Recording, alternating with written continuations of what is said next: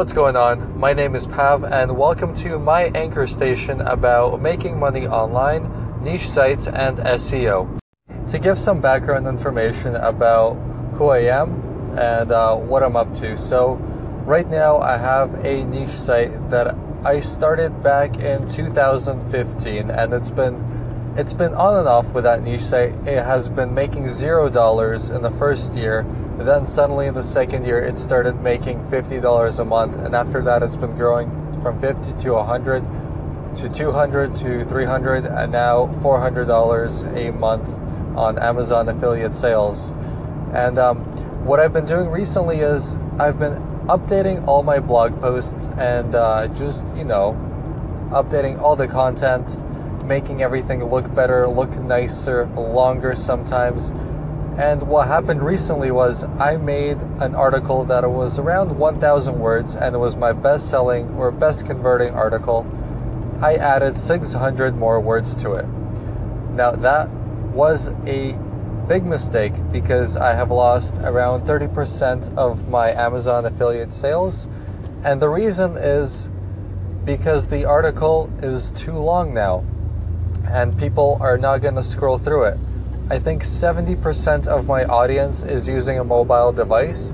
So when I talk about best 10 brushes and there's 10 of them on a page and you have to read 500 or 400 words about every single brush, that might be too much. People might just want to see what you recommend, click it, buy it, and get on with their day.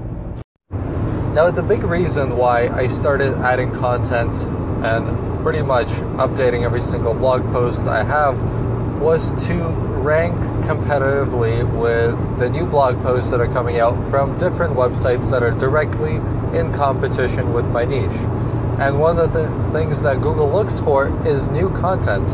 So if you're not updating, that means you're stagnant. And when Google searches your website next time, they're going to be like, it's been the same for about a year.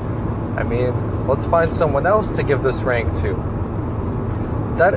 That's one of the ways to be fresh, is to update your content. The other way to be fresh is to, just continuously getting new links and pinging back Google. Like, yo, people are still reading this. It's cool, it's important. And it's got like good information it's got good information pretty much. Fortunately, this has only happened in the past week, and I have since changed my article back to the original content that I had. I'm hoping my analysis was correct, that the sales were because of that, because the rank is the same. The other pages, there have been some pages that have been decreasing in rank, but they have never been making much money to begin with. And I'm 90% sure that this is the article that had the most effect on the Amazon affiliate sales. So I reverted it back and now I will see what happens.